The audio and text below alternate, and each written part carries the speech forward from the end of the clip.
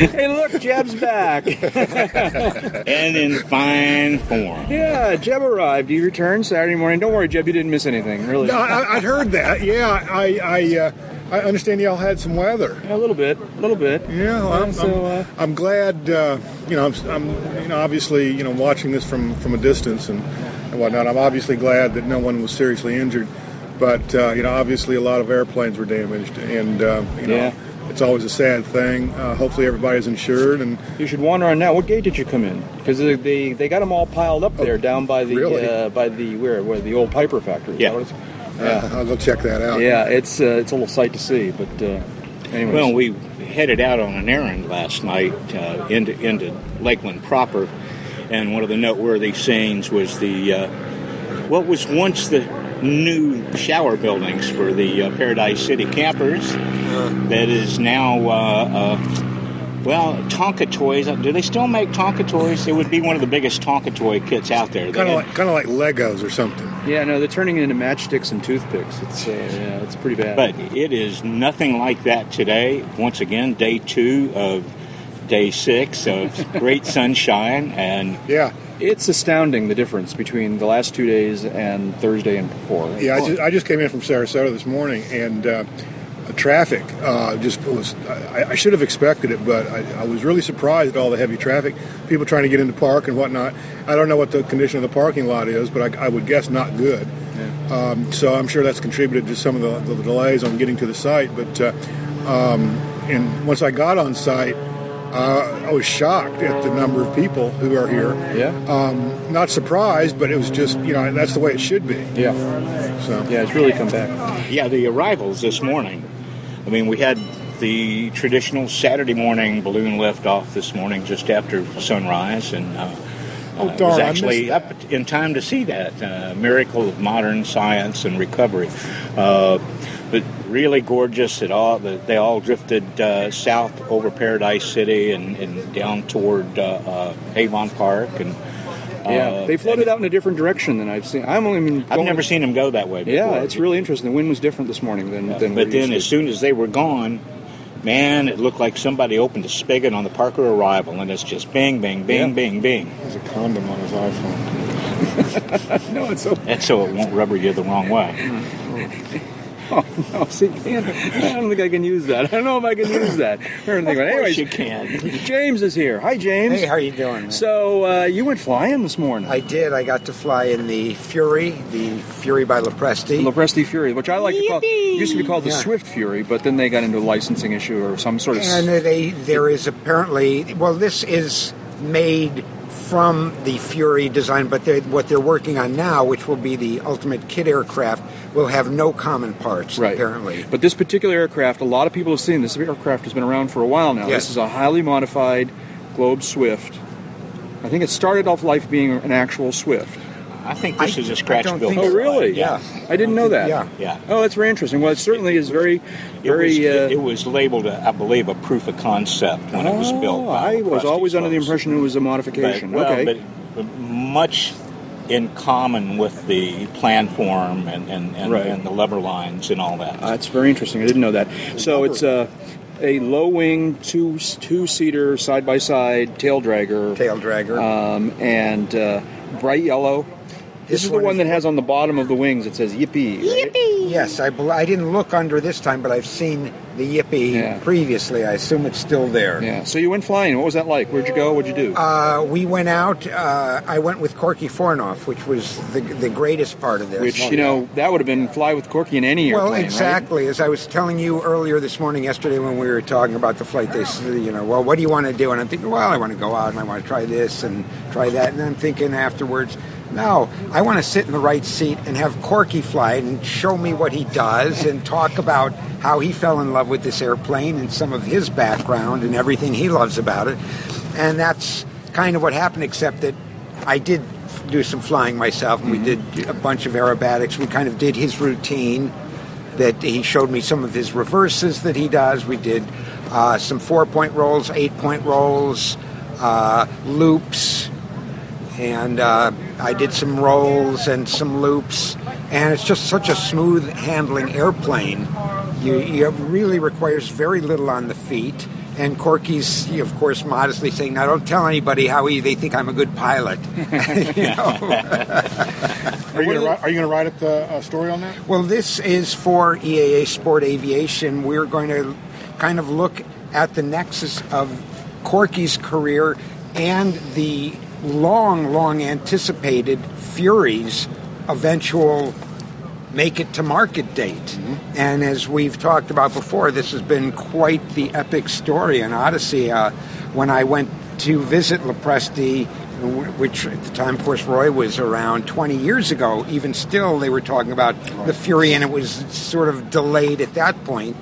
I think Ulysses got home faster than this airplane. I think you're absolutely right, David. To find Jack Crater first. So I hope that this article is going to kind of bring those two together, tell a story about the history of the program, Corky's involvement, and over this all is the larger-than-life and now larger-than-afterlife shadow of Roy Lopresti, who universally loved and who was responsible for so many successful airplanes. The Tiger series, the Grumman series of the Yankee, the Tiger, the Cheetah, the Mooney, making the 201, the 231, the 252, so many other programs he's been involved with. So he's actually... Roy's legacy of eking out more speed without more horsepower, lives on not just in, some of the modern airplanes out there, but a lot of the retrofit equipment that you can put on existing airplanes. That's where I'm familiar with him from, is all these modifications that you can add to reduce drag. The 201 and 231, he was responsible. He took the long body, E or something Mooney, and cleaned it up. To make it the 201. To make it, turn it into the F 201. Model. From the F model. Was it the F model? Mm-hmm. Yeah. And, put a turbo on it. Now it's the 231. And then worked with Continental to create a better engine because they didn't have an automatic wastegate on the 231. Turned it into 252 that some people still think is the crowning glory of the Mooney line before the ovations. You fly a what? And I say that objectively. I flew a Mooney model they called the Encore, which was the follow-on to the 252, but also a couple of Pipers that used those turbocharged Continentals with automatic wastegate on it. And if you've ever flown something with a manual wastegate and had to manage your manifold pressures with that fourth power lever, or some of them called it, you get distracted and not pay attention to it like you should. You wind up underpowered or overboosting. And the automatic wastegate is literally, what was the line from Ron Popeil? Set it and forget it. And it would keep the manifold pressure right where you put it. That fixed wastegate in the original engine was a kludge at best. I've flown that engine several times, and it's really easy to overboost, and it's just hard to manage. Did they have an intercooler in that one? Not the original. So in the 252 engine, that's the MB TSIO 360. You've got the intercooler as well, and they run so cool, those engines. It's unbelievable. Sometimes you have to worry that you're not getting your oil temp up high enough.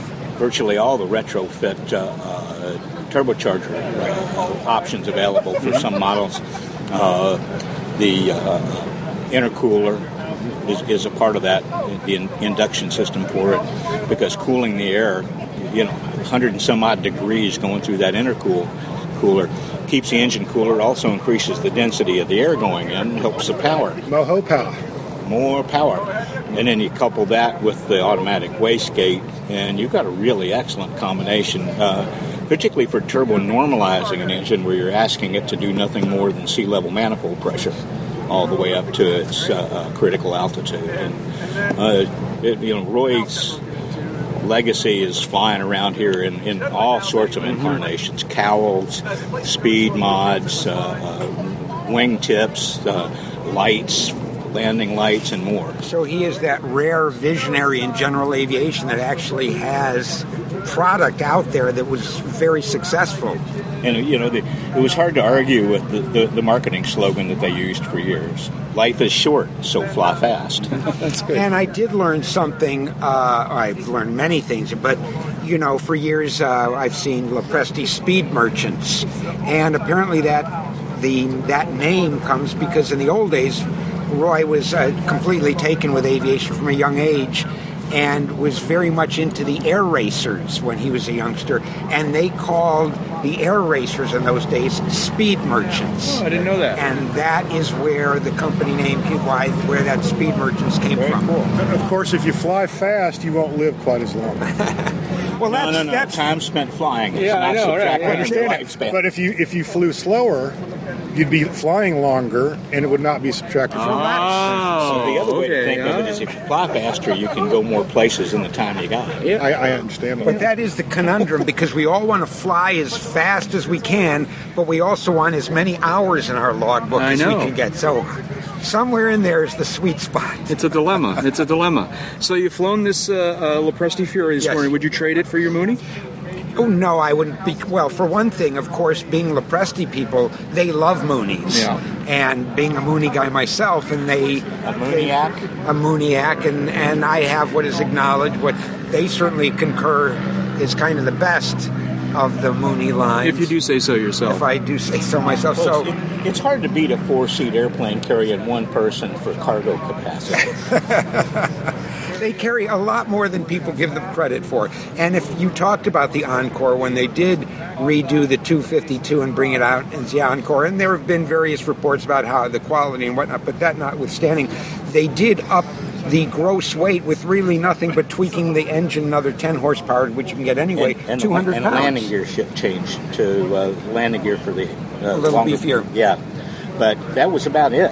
And 200-pound gross weight increase. So you know that thing can carry, especially when you know that they work those out in terms of the gross weight from the, a go-round at max aft CG. So if you're operating in a normal range, and I'm not saying I would ever do this, but for someone who found themselves a little overgrossed, if they made sure it was in the CG, I think, and in an emergency situation, if somebody found themselves having to do that. Well, and of course, when you think about it, how often do you do a gross weight rejected landing? Exactly. By definition, you shouldn't be. Should never do one. Because you would have been really overgrossed when you had the tanks full. Yeah. Anyways, that would be gross. Yeah. Anyways, that's great. Thank you, James. I appreciate you sharing with that with us. I guess you're going to take off now. You're going to collect your airplane. Well, I wish I was taking off. No, I'm driving back to St. Augustine. Oh, really? Yes. Any word on the annual? No, thank God, because he said I'll call if I find anything. If the phone doesn't ring, it's me. All right, well, we'll continue to think good thoughts for you on that. Jeb, welcome back to Lakeland. Thank you. And you're going to be around now for the rest of the duration here. We're going to do without incarceration. Yeah, we're going to do a couple more dailies, and we're going to do the big episode tomorrow morning. And there's a wrap podcast this thing up. Anyways, you've got this is I think episode 230 Delta, I believe, 230 Delta, and of the UCAP Daily, and we'll talk to you again later.